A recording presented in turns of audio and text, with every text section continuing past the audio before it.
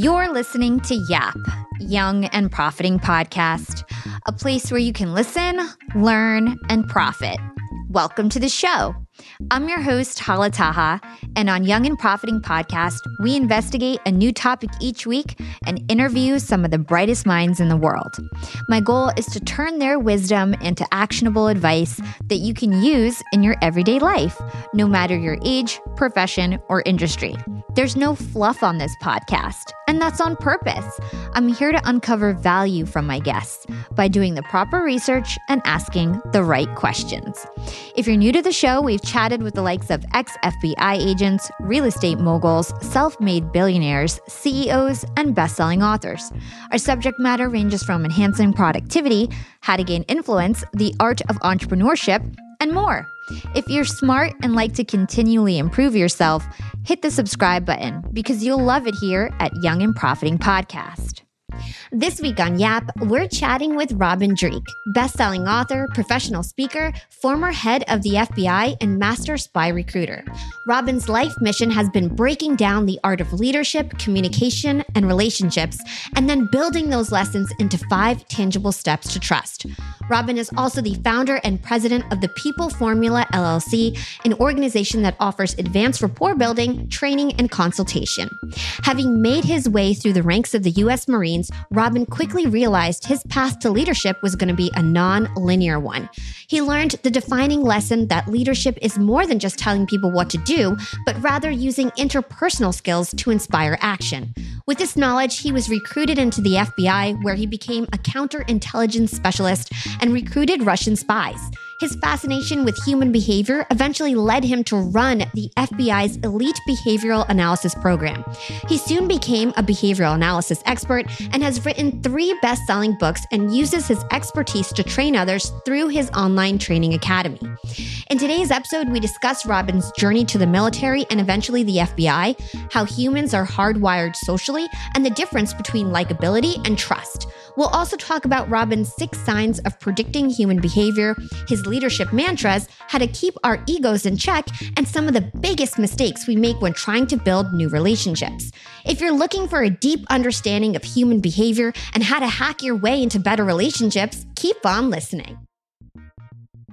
Hey, Robin, welcome to Young and Profiting Podcast. Hey, thanks for having me. Excited to be here with y'all and sharing with everyone. Me too. This is my favorite topic. Human behavior is my all-time favorite topic. I've had some of the best on my show. I've had Robert Greene on my show, Chase Hughes, Mark Bowden. So I've interviewed a lot of experts and just super excited to have you, Robin, because you are one of those types of people. You are an expert in this field. Wow. I actually know a lot of those guys you just mentioned. Chase Hughes, we're still trying to figure out what exactly his job was. He still hasn't shared that completely. He's amazing. He's been on my show maybe like 3 times already. I've got to get you guys on some sort of a panel on Clubhouse or something because it would be so awesome. I love talking about this topic, like I said. But before we get into how to build rapport, how to gain trust, all these really interesting things that we need in our daily lives and in business, I'd love to understand how you became somebody who works in the FBI. So first, start off and tell us, what was your career journey like? Like, what are some of the things that you did as an adult in your career? And then walk us through how you actually created that path academically and experience-wise. And I'm laughing because I had to take a deep breath. So that's called a pacifying behavior because it's stressful. You know, my path was not an easy path. It was a path full of lots of failure. So I ended up in my career before I retired as the head of the behavioral analysis program for counterintelligence in the FBI. And so that's the common question I get. So how did you get to do that?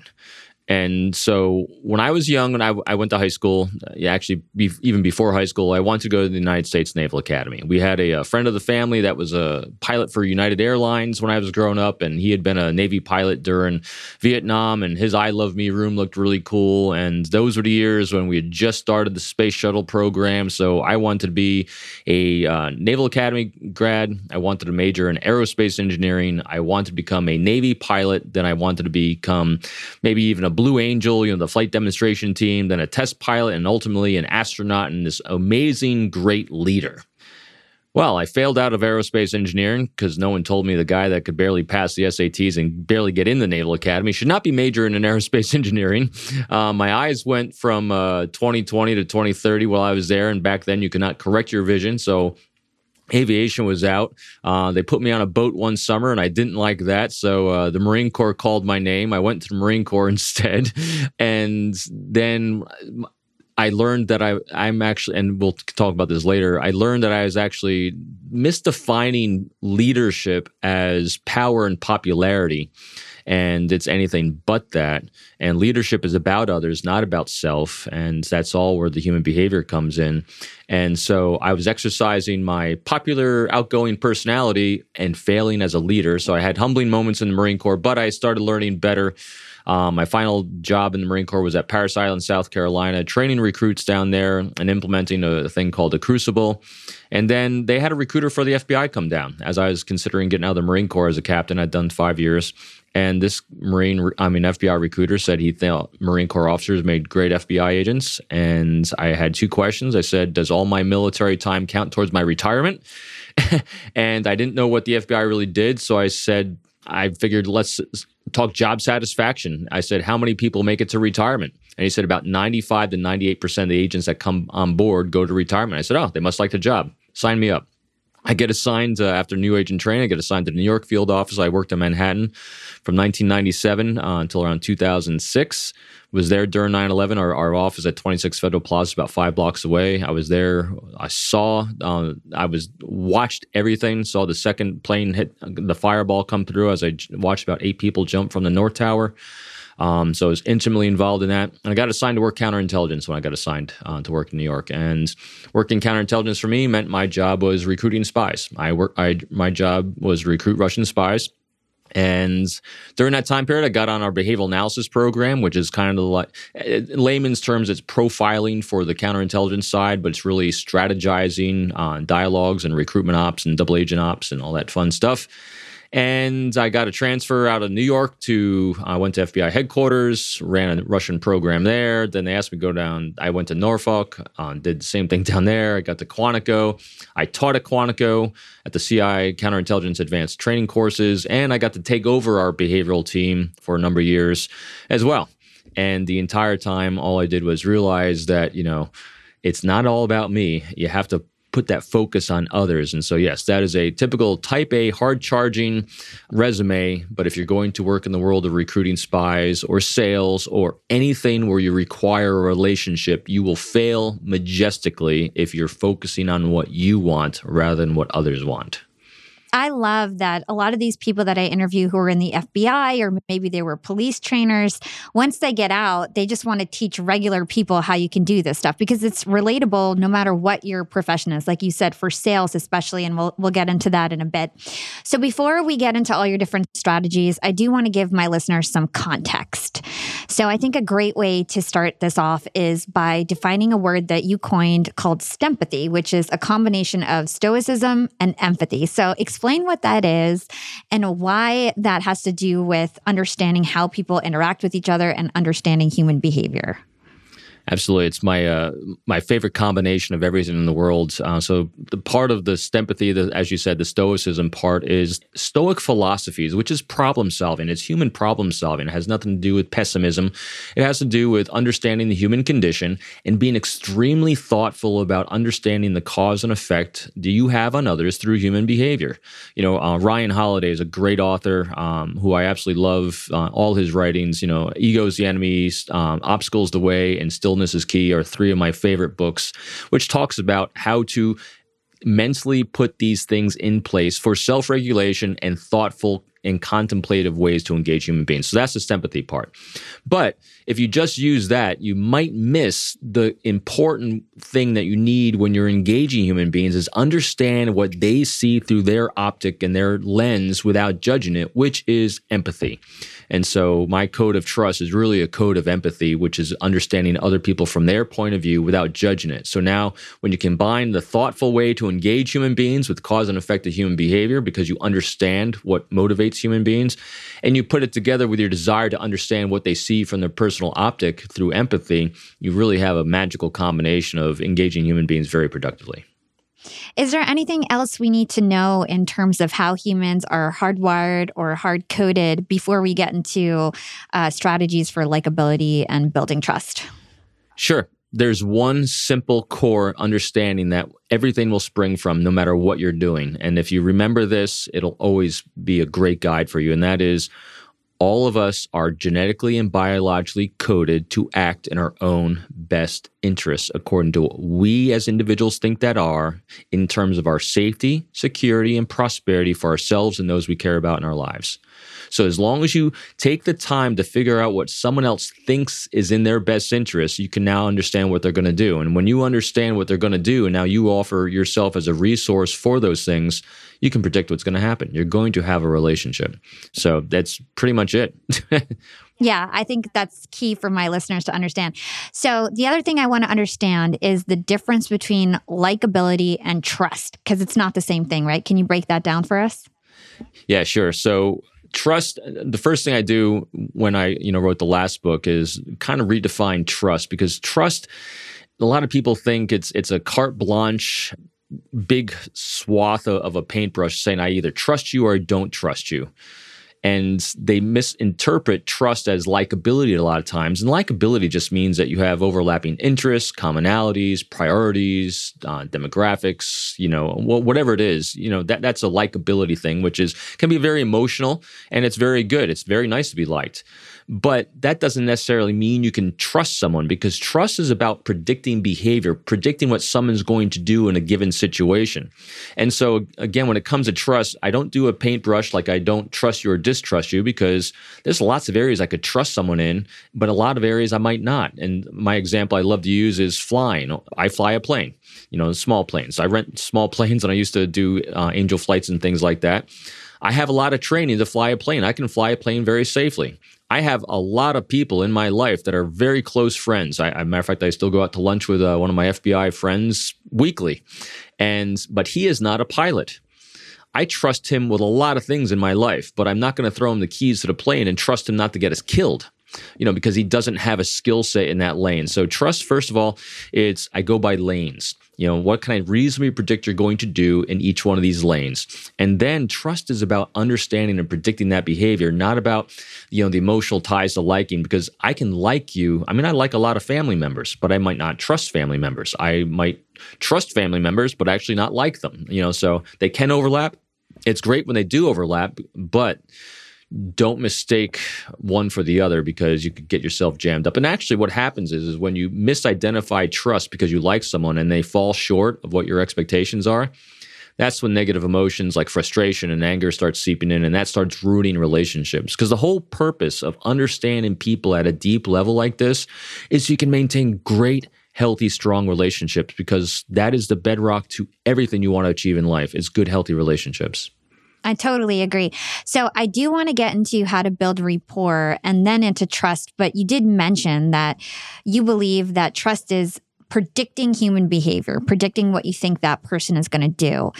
To me, that's kind of a hard concept to grasp. So can you dig into that a bit and really explain what predictability has to do with trust?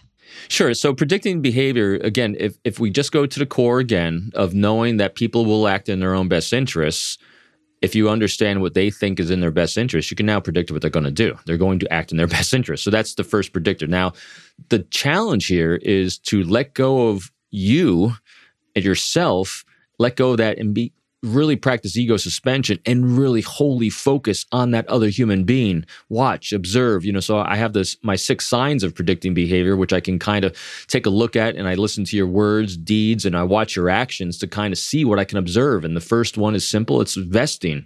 Does this person's words, actions, and deeds demonstrated that they see our successes tied together? Because now if they see our successes tied together, I know I can trust they're going to take actions that are good for me as well as themselves. Longevity is another one. Do they see the relationship together as transactional and short term, or they see it more long term? Because again, here's the other thing too. There's no right or wrong or good or bad or any of these things. It just they're milestones and signs. Then you have reliability, which is about competence and diligence combined together. You have actions, and actions to me is the greatest predictor, because people a lot of times will hope that someone will do something different a different time. No, I mean, think about this. If I watch you do something the same way 3 or 4 times, the likelihood of you doing it the same way 5 and 6 times is pretty stinking high. But people keep hoping it'll be different. That's silly. Unless there's a different stimulus that comes in, a different priority that enters that person's life, they're going to keep doing things the same way because they think that action's in their best interest, which makes it very predictable. And the most important one, well, I have 2. The last one is emotional stability because we don't want to deal with crazy people. But the one I really love the most, which is a great fast read on everyone, is language. So if you want to make a connection with any human being, you want to demonstrate that you value them and you want to affiliate with them. And the easiest way to do that is through these 4 things. 1, seek their thoughts and opinions rather than sharing your own. 2, talk in terms of their priorities instead of yours. 3, validate them non-judgmentally. Have that great non-judgmental curiosity about them and who they are. And finally, you empower them with choices. When you use one of those 4 things, the entire conversation shifts from you to them, and their brain is rewarding them with dopamine and serotonin and oxytocin and endorphins, the short term and the long term. All the brain is firing, saying this person is good for me. So what I'm doing is when I'm assessing others, are they using that language with me as well? And so that's a very, very quick read, and you can make that combined with nonverbal congruence. In other words, they have good, happy, comfortable nonverbal displays, and you have a really, really good sign of this is someone I can trust. So let me kind of pry into that a bit because I've heard this from a lot of the experts. I had Dr. Jack Schaefer on the show. He always talks about how, when you're having a conversation with someone, you've got to make it about the other person. It's not about yourself. You just said the same thing. But I have trouble thinking about how can I have a genuine conversation if I'm not actually sharing my own experiences, if I'm not sharing my own stories and perspectives, because that actually turns the other person off because you're not talking about them. You're only talking about yourself. But if you never share anything about yourself or talk about yourself, how does the person actually get to know you? I guess that's where I get stuck when people say, make it about the other person at all times. Well, here's how you make it about the other person all times and you maintain that balance. If you always have to talk in terms of the priorities of the other person. If one of the priorities of the other person is they want to get to know you better at a deeper level, well, then you give them that information and knowledge. So it's actually reading and understanding the priorities. I had some people say, well, Robin, I'm just introverted. I don't want to talk to anyone. I want to sit around and talk, to anyone at work. I said, great, then that's a priority of yours. I'm going to give you your space. And so it's really understanding what individuals' priorities are. So watching and reading the nonverbals. And if someone asks you a question, you can share as much as you think they want, not what you want. And so you're going to start watching those nonverbal behaviors to see, are they giving you minimal encouragers, nonverbally to continue with the story as your dopamine starts flowing? Because here's the challenge. Your brain is now starting to say, this is good for me because you're sharing and you're being accepted non-judgmentally for the things you're sharing. So your brain is saying, keep going, keep going, keep going. You have to keep watching the other person for any sign of boredom or discomfort by what you're sharing. Then it's time to shut it off and bounce back. But no, you share when they want you to share. Don't share when you want to share is the best way to put it. And how can you tell if somebody is bored or having discomfort? I know Chase, he's taught me if somebody's blinking really fast, that means that they're kind of bored and to change the topic. Is there any other signs that we can look for? So I'm going to be a lot more generic on this because it's a lot easier. So when you first interact with any human being, you've automatically established a baseline of what their normal behavior is. And so what you want to watch for is a deviation from what normal is. So when they're sharing about themselves and they're giving their thoughts and opinions and talking about their challenges that they have, you're going to see a normal baseline of what their normal looks like in comfort. And now when you start sharing your anecdotes and stories, if it's been requested, you're going to be observing, again, I just look in the face area. Is everything maintained in the same baseline of what it normally looks like, or is there a deviation? And if there's a deviation, that's your sign to either apologize for something you might have said inappropriately, or you just bounce back, say, enough of me, I really apologize. I'm curious, what do you think about what I just said? And again, you can still then talk about what it is you just said, but you now ask their thoughts and opinions about it. So that's an easy way to keep a conversation going and demonstrate that value by seeking that thought and opinion. So I want to keep going in terms of building rapport and building these relationships, because when it comes to business, it's all about networking. It's all about relationships. Having a good relationship could mean, getting your next promotion or getting your next job opportunity. It's super important no matter what point you are in life. So we just touched upon body language. Maybe we can stick on that. I know that you say that one of the main things when it comes to building rapport is to be in sync with your body language. What do you mean by that? So I call it congruence. So we have all these great behaviors we can do where we're seeking the thoughts and opinions of others, talking in terms of their priorities, validating, giving them choices, and making it all about them. But the most important thing to then also do is show nonverbal congruence. And this is where the difference between, a really bad, sleazy salesman and, which, again, they're using great scripts, they're using great lines, they're using great language, but somehow they just make you feel creepy. And what's happening is you are non-verbally picking up on incongruence between their words and their actions. And one of the easiest things to pick up on is a lack of synchronous with tempo. If people are really focusing on you and being accommodating to you, they will naturally start syncing their tempo with yours. In other words, with these bad car salesmen that are trying to get you to get to yes and get you to buy something and purchase something because they're on a tight timeline, they're going to push your tempo faster than you're willing to go. They're going to run back to their manager and ask for a better deal. They're going to come out and they're going to try to put pressure on. Again, it might not be your tempo. And that's where they're saying the right things, but their actions are way out of sync with your tempo. And so that's the easiest thing in the world is look for comfort displays, which is smiling, eyebrow elevation, palms up, all these ventral displays for high comfort, and you want tempo sync. And the thing to really watch and be careful of, I've had many people say, well, shouldn't you just mirror someone's nonverbal behavior? I don't like consciously doing that, only because if you're discovered mirroring someone's behavior, it looks like you might be mocking them and it looks like you might be trying to manipulate. And if that's even suspected, trust is blown and good luck ever getting it back. So I know that in past episodes, we've covered the eyebrow flash, like you just said, the smile, the head tilt, that's Jack's three magic things, right? Head tilt, eyebrow flash, and a smile. You just said palms up. I've never heard about that. What is palms like? What are we looking for when people's palms are up? I've never really see somebody naturally having their palms up. This is great. So when people are turn back. Actually, I'll push this back a little For bit. anybody on video, he's going to show. And if you guys are listening, he'll describe it. Right. So, when people are chatting, we have a natural way in which we engage people. I naturally use palms up like this ventral space because when your palms are facing upward, this is inviting. It's saying, I want to hear what you have to say. Tell me your thoughts and opinions. Even if someone's being directorial in their words, they say, this is what we're going to do. Look how different this looks. When I'm using the words, this is what we're going to do, I'm using eyebrow flash, I'm using smile, little head tilt, palms up, as opposed to this. This is what we're going to do. With the eyebrow compression, palms down, it's very direct. It's this, when my palms are down, it's saying, I'm not listening to what you have to say. This is what we're going to do. This is saying, this is what we're going to do. And because remember, people are looking to be understood and heard. They don't necessarily need to be agreed with, but we want to be understood and heard. And when you use those accommodating nonverbals and ventral displays and palms up, you're saying, I'm hearing what you're saying.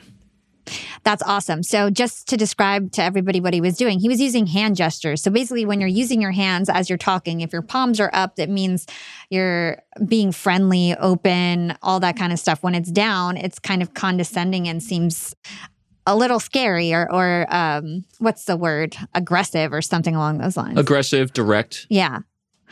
So let's move into meeting somebody for the first time. So let's say we're at a party. You're meeting a stranger for the first time. You want to build good rapport. You've never talked to this person before. They might not have a lot of time.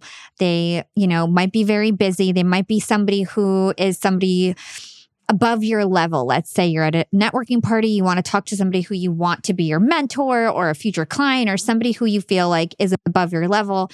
What do you do to have a conversation with them to help them feel like they're not trapped in a conversation with you and to help build rapport? Like, what are your tips there?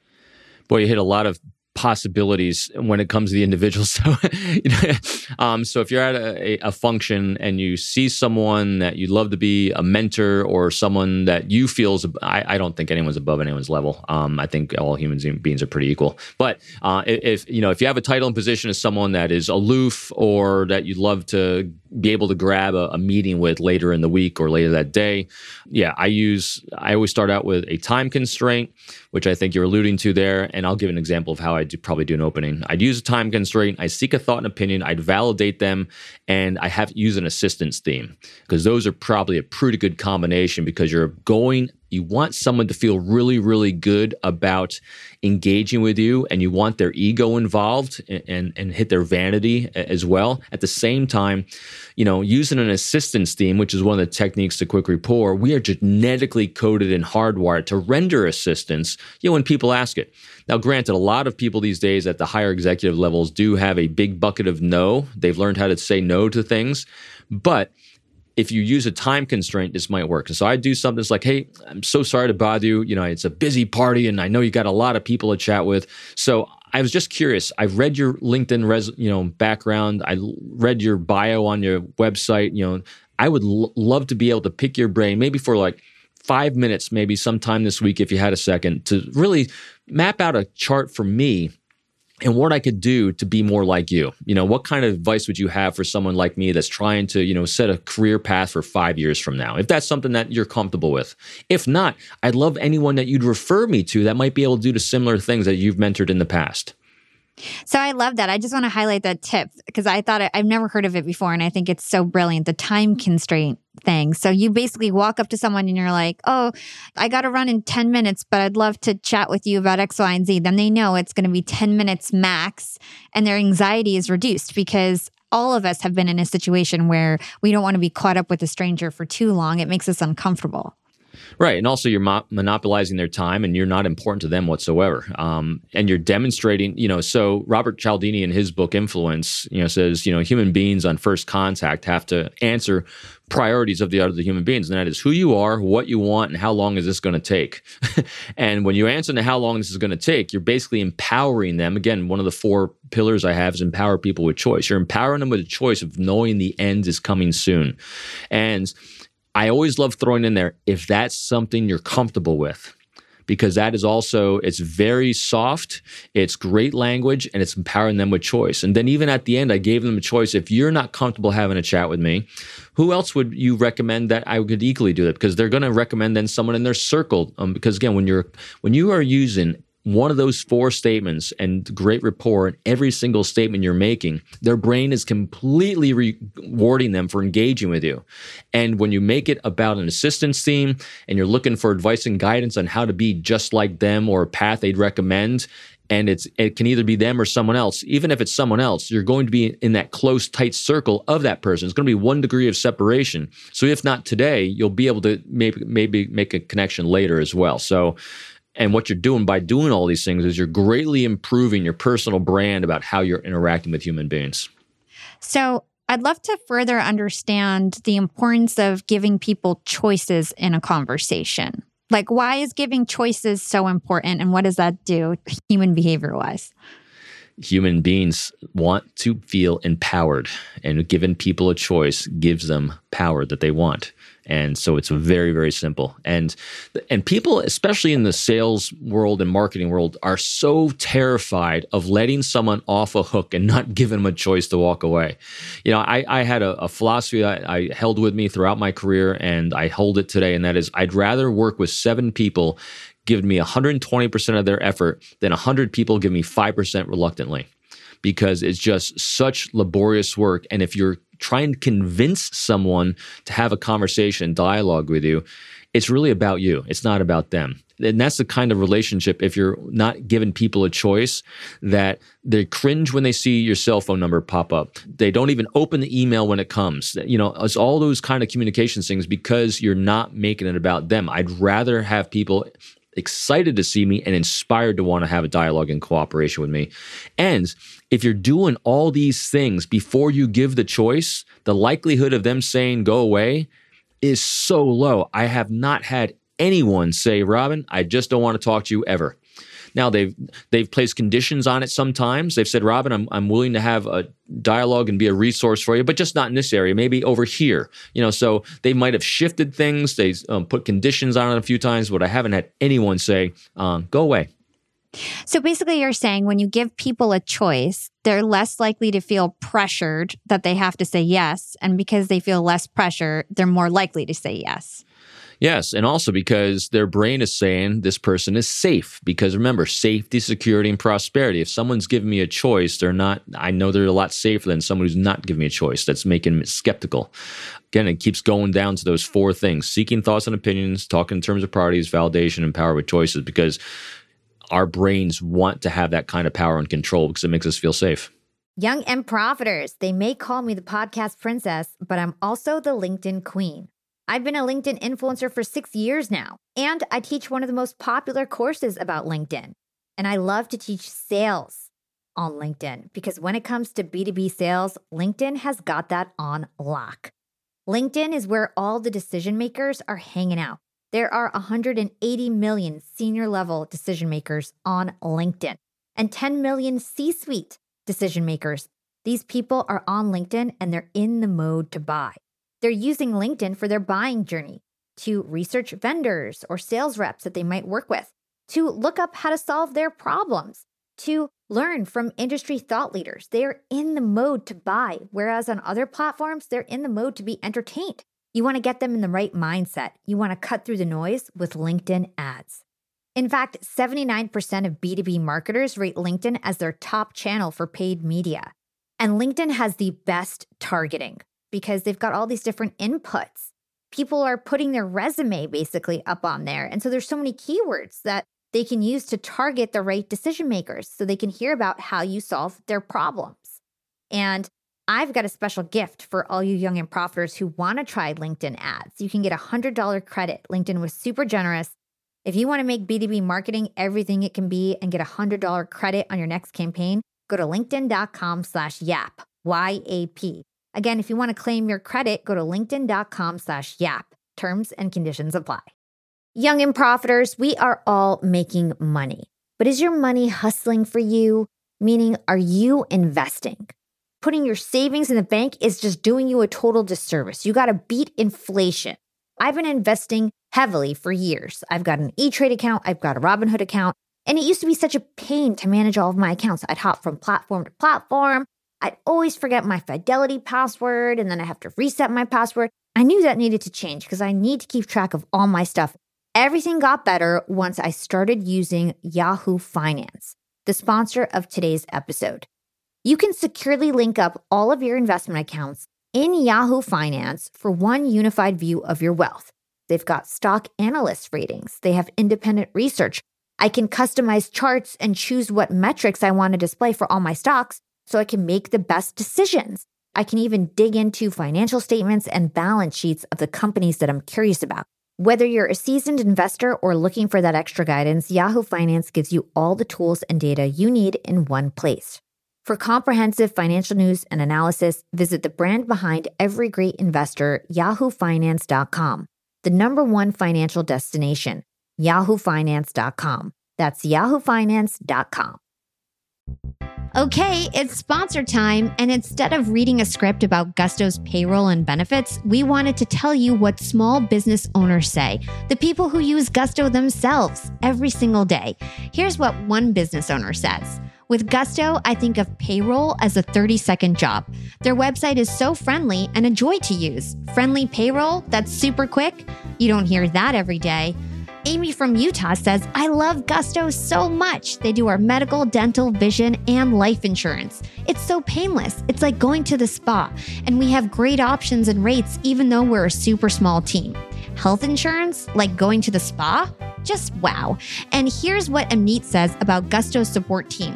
Whenever something comes up, I reach out and literally 24 hours later, they tell us what to do or assure us that they've already handled it for us. Smart technology and friendly humans? Now that's way cool. Honestly, the list goes on and on. Gusto does way more than just payroll. They help with time tracking, health insurance, 401ks, onboarding, commuter benefits, offer letters, access to HR experts. You get the idea.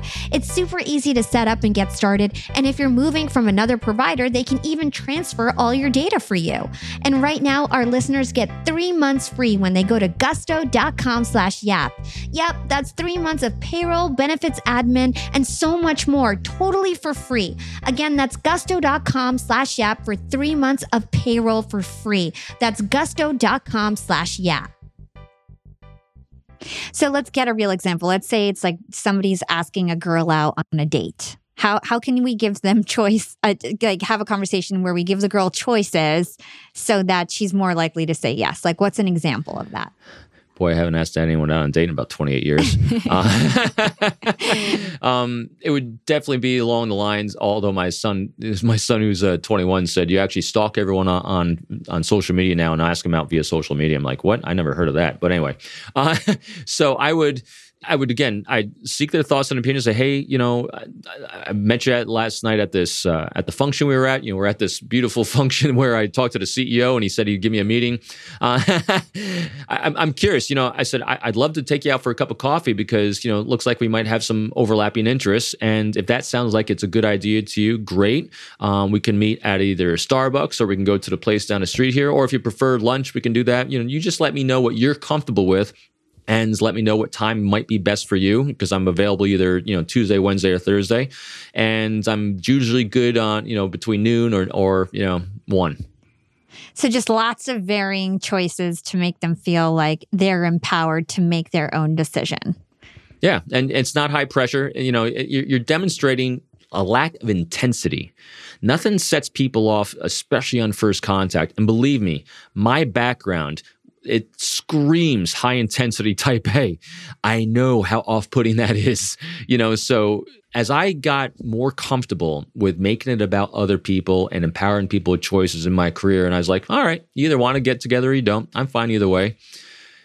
Then when you're relaxed, everyone around you becomes relaxed. And so part of that is giving people a choice of, hey, if you want to see me, great. If not, it completely understands, I'll move along. That totally makes sense. And I think it's natural, but when you think about it, you're more proactive to actually make sure that you do that in your interactions. So I love that you talked about that. And it's challenging too, especially if there's someone we want to meet, whether it's personal or professional. We are desperately, we want this to work. And when we want things to work, what happens? We get tense, we get intense, and the focus is what I'm looking for. I'm trying to think in terms, my brain automatically thinks in terms of how can I convince this person to want to see me. But remember, convincing is about you. You want to inspire that person to want to see you. And inspiration has to come from within them. So if you're going to want to have this person inspired to see you, you have to give them a reason why they'd want to see you from their point of view, from their priorities. And one of the ways you do that is by overlapping priorities, and you empower them with choice about whether they want to or not. I think this is so interesting. So as we are having this conversation, I think a theme that's popping in my head is that you've got to stroke people's egos. And then in your own words, you say you have to suspend your own ego. So talk to us about how we can suspend our own egos, especially if we are the extroverted type that love to talk about ourselves, that love to put ourselves first. What are some ways that we can kind of keep our ego in check and know that we have a problem? And how can we sort of start to suspend our ego so we focus on the other person? Yeah, so it's very, very difficult to suspend your ego. Matter of fact, I'm not of the school where you can stop doing a behavior. The best thing you can do is use good emotional intelligence, which comes into play here, which is says, what can I add to my behaviors? Because when you add a new behavior, it will mitigate a negative behavior. Me being an extrovert from the Northeast, as we were talking before, and I am from New York, I'm an extrovert, I'm extremely opinionated, I'm extremely vocal, I think out loud, and it's been in my way most of my life. It's why my books are my manuals on how not to be the self-centered moron I was born to be. And so the behavior you add is curiosity. The best way to get over your ego is to be more curious about other people and their thoughts and opinions rather than sharing yours. Because once you realize people really don't care about your thoughts and opinions, you'll let go of it. Because what happens is when we're trying to make this human connection, it's typical where we share anecdotes and stories with each other, our thoughts and opinions and things that are going on in our lives. Because typically what happens is, say you share, and we did it before, and you said you're from Jersey, and I'm listening to stories of Jersey. And what did I immediately do? Well, I'm from New York. Let me tell you about New York. So our brain automatically says, oh, I got an anecdote or story to make a connection, because that's what we as human beings want, is connection and value. Ego suspension is the active act of saying, all right, here's what I want to say, but now I'm going to completely dump it. Not even shut up and be quiet, because now you're still thinking about that thing you want to say. No, you got to completely dump it from your head. The first time you do it, it's going to feel very, very weird. To literally say, I'm going to get rid of this anecdote and story, I'm going to share it, I'm going to refocus on this other person and explore everything she's sharing with me, because if it's coming out of your mouth, it's a priority of yours. And now I can explore that. Like, how did you decide to do this? When did you decide to do that? What kind of challenges did you have along the way of doing that? You mentioned, Jordan Harbinger being a great guy. Yeah, I love Jordan. Jordan was at our first class years and years ago that we put together. And again, the inclination there is to share my anecdote story about Jordan rather than say, how did you meet Jordan? So that's the difference. Ego suspension is letting go of my need to share my anecdote about Jordan and hear what yours is instead. I love that. So before we move on to other topics, I want to get into some sales techniques and things like that. Before we do that, what are some last things that we should look out for when it comes to relationship building, like the biggest mistakes that people make when they try to build their relationships? Forcing your agenda on others. I think that's a really simple one. Relationships are about beautiful balance of understanding each other's priorities and being a resource for each other non-judgmentally, and not keeping a scorecard on it either. Because sometimes there's going to be periods in people's lives where they're going to need a little bit more, and at other times they won't. So it's about understanding the needs, wants, and dreams of others, what you can do to make their lives easier, what you can do to make their jobs easier, and don't keep a scorecard. And the best thing I could tell my 20-year-old self that I wish I knew back then was, instead of trying to make myself look good at work, I should have been trying to make everyone around me look good at work. Because now you're the one that everyone wants. You're the one that people want to team with. You're the one that people want relationships with. Because when you're this high-achieving, self-reliant, self-actualized person, which is fantastic skill sets to have, you think it's all about you. In other words, I can only rely on myself, but you cannot achieve anything in life without relationships. And if you just focus on building good, healthy relationships, which means that you're focusing, understanding others and what their needs are and being a resource for them without expectation or reciprocity. So that's the thing that gets in people's way, is they think they just keep barreling ahead with their own agendas, irrespective of the impact they're having on others or the needs of others as well. Super, super interesting. So I want to talk about sales. It turns out when you're in the FBI, you actually had a sales element to your job. You had to recruit Russian spies, and your product was American patriotism. So talk to us about that. Give us a real story about how you use some of these techniques and how you use them to recruit spies, and how that's related to sales and what people can learn. Yeah, so it's everything in life to me is exactly the same as engaging with human beings, whether you're recruiting spies or selling, financial services, because recruiting spies, it's a service industry. Because I'm selling a service of, American nationalism, protect national security of the United States. That's the service, is protect national security. And when I was in New York, I had a squad. We had a squad about 10 or 12 folks on my squad. And basically that's the sales team. And so you had about 10 or 12 sales folks. And our only client base was about 35, Russian military intelligence officers. So we only had a potential clients of about 30, 35. So the first challenge there is that, you have almost as many salespeople as you do potential clients, and so everyone's struggling to make the sale. So this other challenge is, how many of these Russian nationals, which are diplomats at the United Nations, under diplomatic cover, spying for Russia, want to buy my service of American national patriotism? Probably pretty low to none. And so basically I'm offering a service that no one wants most of the time. And then the next thing is, because of treaties and everything, as an FBI agent, it was actually illegal for me to initiate contact with one of these individuals. So it was illegal for me to make a cold call. So I don't even have the ability to initiate that contact, even try to use the techniques of rapport and trust. And so the only way you can do that is use trusted third-party individuals that might make a trusted transfer of trust, or have them come to you. Because if they initiate contact, that's actually completely fine. So, but then how do they find you? That comes down to, again, that personal brand. And so that begs the question that everyone always has. So how do you actually recruit a Russian spy? Just like anything in life, you don't. Do you actually sell a product, or you build a relationship, and does the product sell itself? All the job was trying to identify the priorities of these intelligence officers and offer resources in terms of those priorities if it overlapped with my priorities. My priorities was protect national security of the United States and our NATO allies.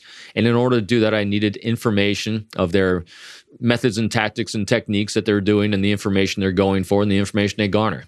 In order to get that, well, I need to offer them resources in terms of their priorities. And if I could identify an intelligence officer whose priorities was that a dying wish of a mother or grandfather or someone else was that their grandchildren or children wouldn't grow up under Putin's regime, well, that is actually a priority. I have resources I can help you with.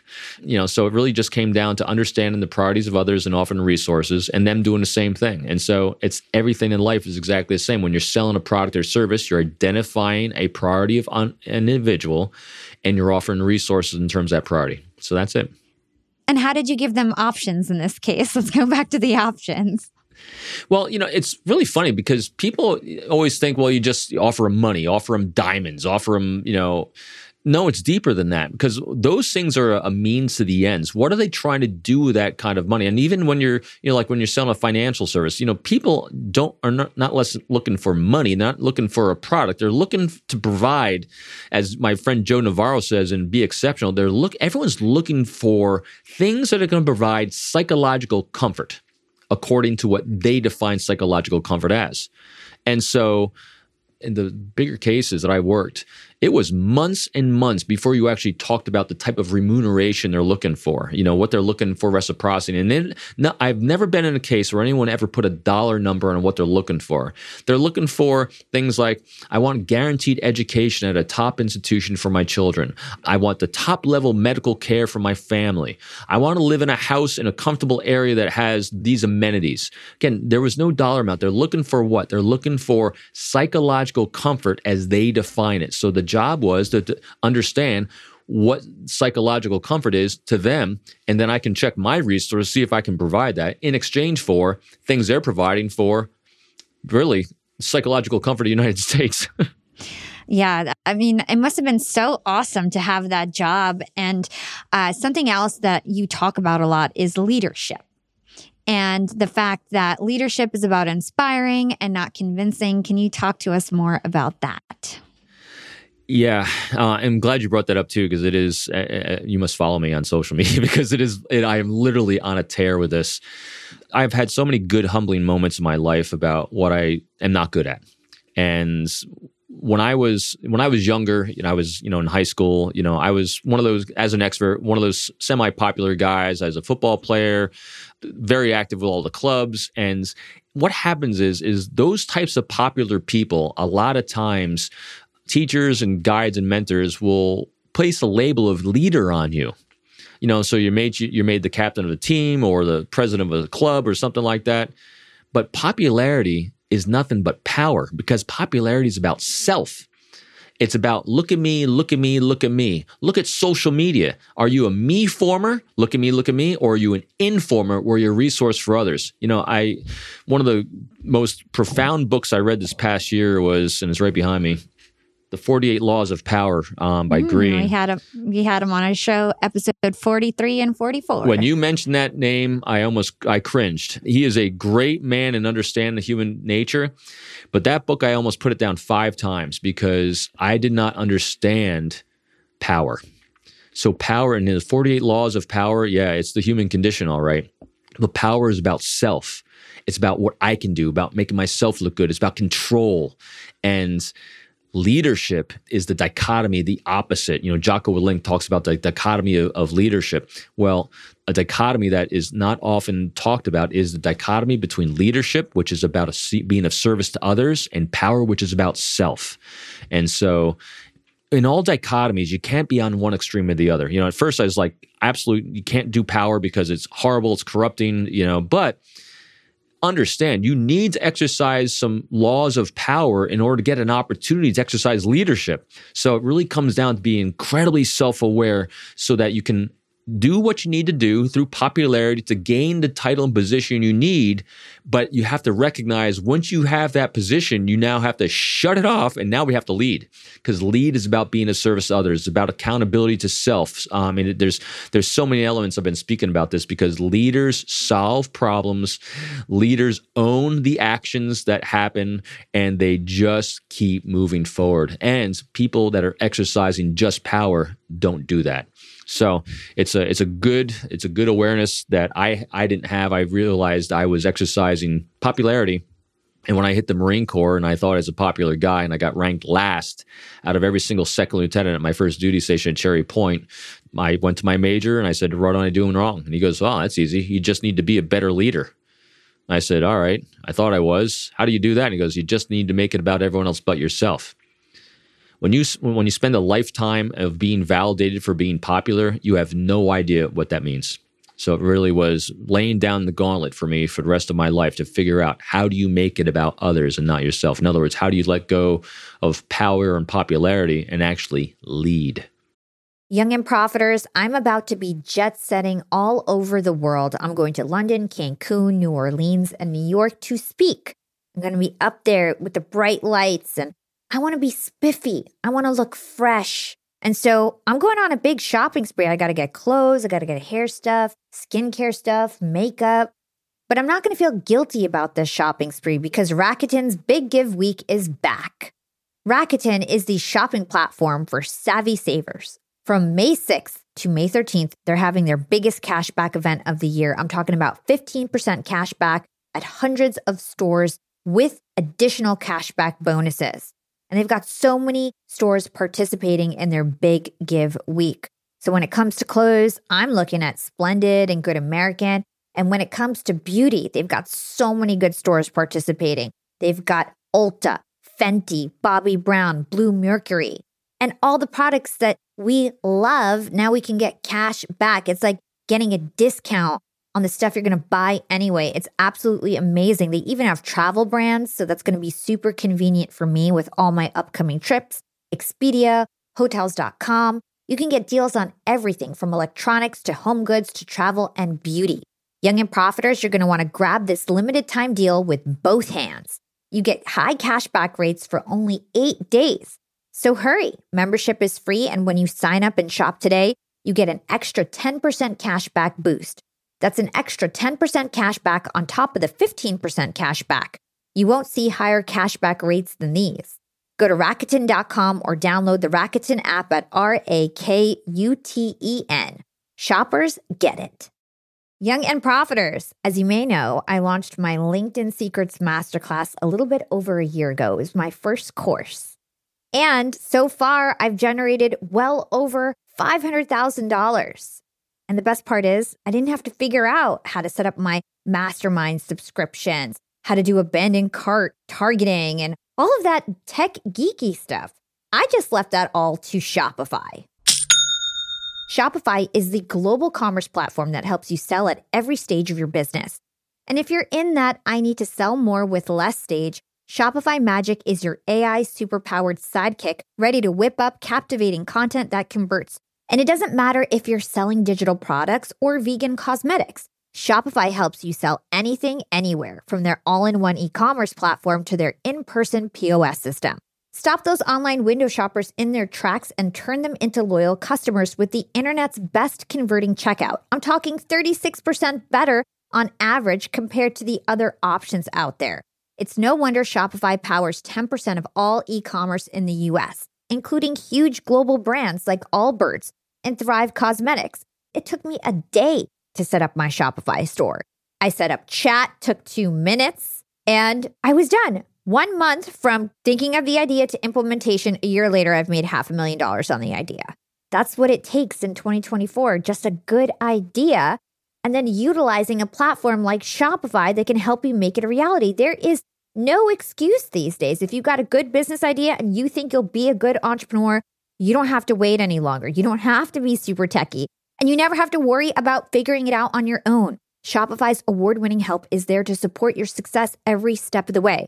Sign up for a $1 per month trial period at shopify.com/profiting. That's all lowercase.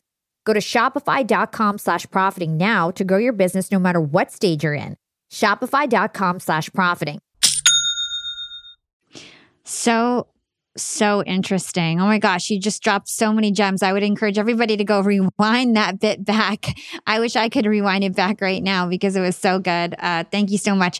So let's get into your new book, The Code of Trust. Give us a high level. What is this book about? I know we talked about predictability and trust a little earlier. Is there anything else that we need to know that we could apply in our daily lives that you think would benefit our listeners related to this? So, the code of trust is, I have these 5 steps of trust, and we've been through pretty much all of them throughout this. But the one I will really emphasize that we haven't really talked about, but we kind of did when talking about this topic of power and leadership, and that is be generous. Leaders are generous with resources, they're generous with time, and the bedrock of it is without expectation or reciprocity. This is really, really tough for people. And I know it's tough in the sales world. And that is a lot of times we want to do something for someone else because we want something in return. Leaders let go of that. So I have my 3 pillars of leadership are pretty simple. 1, we accomplish goals, missions, objectives, and priorities because that's what keeps the world moving forward, organizations and individuals. We have to know the path we're walking. 2, we create a safe environment, both physically, emotionally, and psychologically. We provide that psychological comfort for everyone around us because only then can you have innovation. Simon Sinek talks about how human beings, we thrive in a state of deprivation a lot of times, but also thrive when we're feeling safe. And so leaders create that safe environment so that people are free to innovate and keep moving forward. And finally, the 3rd pillar is what we're talking about, and that is leaders are resources for the success and prosperity of others without expectation or reciprocity. Even if someone doesn't like you, they want to walk out the door, a great leader will help them go out, they'll help them get the next job, and they'll help them move on. It's because leadership is not about liking someone. Leadership is about being a resource for others. And that's where it's the most selfless thing you can do. And ultimately, I've written a lot about this lately. Leaders are problem solvers. If you don't like problems, stay out of leadership. I love all of those. Those are some great principles. So I see my last couple of questions here. We were talking offline. You have maybe 40 books behind you. You told me these are all books that you've recently read. What's the best book that you've read recently? Oh boy, you have to hit a topic. There's not a book I don't like. I take notes on everything. I get a lot of, my topics on my website, I categorize my books into is self-awareness, context and historical context, body language, and leadership. So those are kind of my topics. So, I definitely love Stoicism. I love Ryan Holiday's works on Ego's Enemy, Stillness is Key, and The Obstacle is the Way. Duh. I love Stephen Pressfield's, one of my new favorite authors. He is a great historical writer. He wrote Virtues of War. He wrote Gates of Fire, which is the real story of the Battle of Thermopylae 300 that the movie was made after. He is a great historical fiction writer. Gives amazing context and amazing leadership values that are ageless. So that's a great book. I think Tasha Eurich, she wrote a book that I read recently called Insight. It's about the science behind self-awareness, which is fantastic. Also, Jay Shetty and Think Like a Monk. Absolutely love that book. Jocko Willink and Leif Babin. I love their... I didn't think I was going to like those books, Extreme Ownership and Dichotomy, only because all right, it's just another military guy like me. But no, his storytelling is phenomenal. And his relatability of how he then applies it to business is stunning. So it's great leadership principles in there as well. But anyway, I could keep going. But those are just some of my top ones. That's awesome. I mean, and you just gave me ideas for 5 different episodes. So producers who are editing this interview, pay attention and please invite those folks. And you mentioned it too. And also, I got to give credit to Jack Schaefer and Joe Navarro, 2 of my team members that were on my BAP team with me. Joe's recent book, Be Exceptional, phenomenal book. He's got 5 rules to being exceptional that exceptional people do. And of course, Jack Schaefer, my good buddy, The Truth Detector. I loved because what a spin on elicitation. Yeah, we had a whole episode about that, Truth Detector, and we did one on the like switch. So 2 great episodes you guys can go check out. So Robin, the last question I ask all my guests is, what is your secret to profiting in life? I'll tell you something today that I probably wouldn't have said 5 years ago, and that is I have discovered what a moron I've been because I didn't read. I also discovered I'm what's called a kinetic thinker and a kinetic learner. I have to move. And so, COVID has been a challenge, for everyone in the world. But I always look, the obstacles away, the gift and the challenge. And I started walking a lot, because, business was pretty low. And so I discovered I got bored listening to music. And so I said, hey, let me try this Audible thing. Let me try listening to a book because I could never do it before. It's like I can't sit and listen to a book. But I discovered that when I walk and move, I remember everything. I take notes and I devour books, and that's my secret. I just try to keep learning in all these gaps that I have in my life, and it's been profound. It's Jim Mattis, I just read Call Sign Chaos, the former Secretary of Defense, another phenomenal book where he says learning and reading is your shock absorber for life, because all the answers you seek have been answered already. Your job is just to find them. So I have found it to be the most beneficial thing I've ever done. I love that. And I love the fact that you mentioned that you couldn't listen to books sitting still, but once you started moving around, that works for you. I think a lot of people also listen to podcasts while they're moving around, whether that's working out, walking around. It's a great way to listen. Actually, it's funny you said that, because that's exactly what started happening. So I started listening to podcasts more. I listened to Jordan's, and I loved listening to podcasts that would recommend books. So Jordan had Jay Shetty on. And I was like, wow, that sounds like a really cool book. And that's so that was the first book I read when I started discovering how I actually learn. I mean, it took me I'm almost 53 years old. It took me that long to figure out how I learn. I'm going to try that. I'm going to try to see, because I study for other interviews a lot of the times by listening to other interviews, because I know that I learn better hearing things than I do reading them. I'm going to try walking around and seeing if that even helps it stick it further. That's interesting. Yeah. It is truly amazing. I wish I knew this year's. I'm trying to remember what book I read that said that. It might have even been Call Sign Chaos. I think the general said that. Anyway, one of them. Don't you wish that we could take all our meetings walking around and not at a desk? I wonder how much more productive everybody would be too. A good friend of mine, Chris Hagnaghi, he might be another good one for you too. He wrote the book Human Hacking. He's a social engineer. Matter of fact, he's the CEO of Innocent Lives Foundation, where I'm a board member. We uncover online predators, child predators, and hand it over to law enforcement. And so he lost a lot of weight and started doing much better when his desk is his treadmill. Oh my gosh. And so he stands while he's doing podcasts and walks, just nice, easy stroll while he's doing podcasts, while he's working. And he lost a lot of weight doing it, but it actually helps him think. Because again, we're all just different learners. And so if you can discover what your learning style is and it works for you, find a way to do it. I did. It only took me my entire life. I'm definitely going to test that out. Well, it's better late than never, right? So where can our listeners go to learn more about you and everything that you do? Everything I do is all on peopleformula.com. All one word, peopleformula.com. Whether it's my newsletter, sign up. I do a lot of writing. I do daily posts on all the things I'm writing. I do have a book club. I have online training academy, and I do coaching. I do speaking, you name it. And I have a YouTube channel for my own author podcast I do. So if you want anything or reach out to me in any way, go there. It's easy to get a hold of me. Well, I predict a future Clubhouse event where I invite you, Chase, Dr. Jack Schaefer, and the whole crew to talk about human behavior. I'm super excited about it. Thank you so much, Robin. This was an amazing conversation. Thank you so much for having me. I'm excited too. Thanks for listening to Young and Profiting Podcast. If you enjoyed this episode, make sure you subscribe to this podcast so you never miss an episode.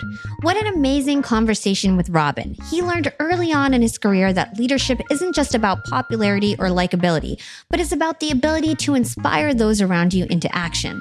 Leading effectively means pushing your ego aside, being non-judgmental, honoring reason, validating others, and being generous with your time and wisdom.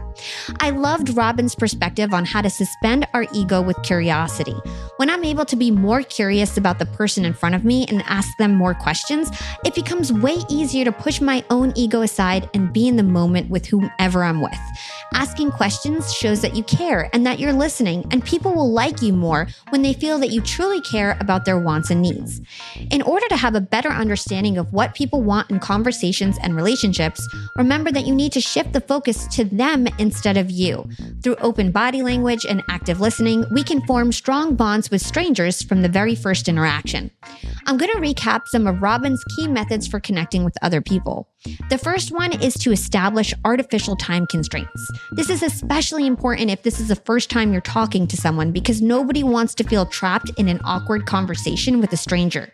You could try something like, "I'm on my way out, but before I left, I wanted to ask you something." You could also avoid correcting people or anything that could be interpreted as one-upmanship. You never want to sound like you're trying to one-up someone, so avoid correcting other people. You also want to make sure your words and body language are aligned and both non-threatening. Remember, smile. Smiling is so powerful and so important, and you also want to speak slowly. Talking fast signals nervousness, while talking slow signals confidence. And lastly, just listen. You don't need to tell your own story. Just encourage them to keep telling their own stories. Listening is the simplest validation that can be given to another individual. The difficulty most of us have is keeping from interjecting our own thoughts, our own ideas, our own stories during the conversation. True validation coupled with ego suspension means that you don't have to tell your own story. You're just simply there to hear their story. There was so many other awesome takeaways from this conversation with Robin. I would highly recommend that you go back and re-listen to this episode because it was super valuable. And I want to thank Robin for coming on the show and being such an amazing guest.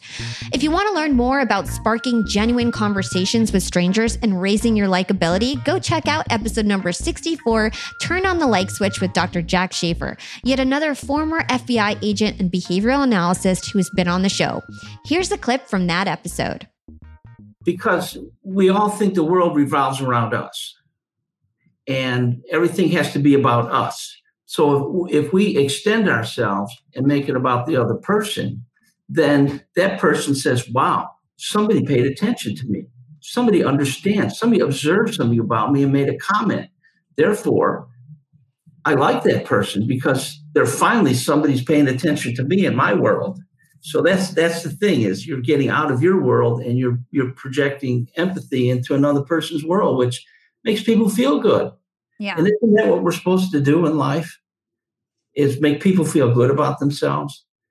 And I like to go through life, and every time I meet somebody, I like to make them think that was a person worth meeting, because I just feel that much better for having met that person. Mm-hmm. And that's kind of my goal now. Again, if you want to learn more about how to become a more likable person, go check out episode number 64, Turn on the Like Switch with Dr. Jack Schaefer. Now, as always, I want to end the episode by shouting out one of our recent Apple Podcast reviewers. Apple Podcast reviews are the #1 way to thank me and everybody on the Yap team for all of our hard work. And this week's shout out goes to Marielle Ali in the Philippines. And she says, highly recommended.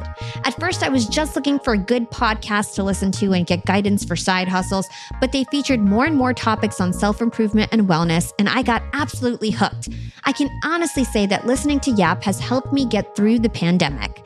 Oh, thank you so much, Marielle, and I'm so glad that Young and Profiting has been a source of inspiration during such a tough time. I've heard that a lot, and I'm really happy that people have connected with the podcast and have bettered their lives through the podcast. And if you're out there listening and you enjoy and find value from this show, please take a few moments to drop us a 5-star review, and maybe you'll get shouted out on the next week's podcast. Feel free to also share Young and Profiting Podcast on your social media. One of my favorite things to see is when you guys take a screenshot of your app, upload it to your Instagram story, tag me at YapWithHala on Instagram, and then we can talk in the DMs. I love to hear your feedback. I love to read your reviews. You guys can also find me on LinkedIn. You can search for my name. It's Hala Taha. Big thanks to the amazing Yap team as always. This is Hala signing off.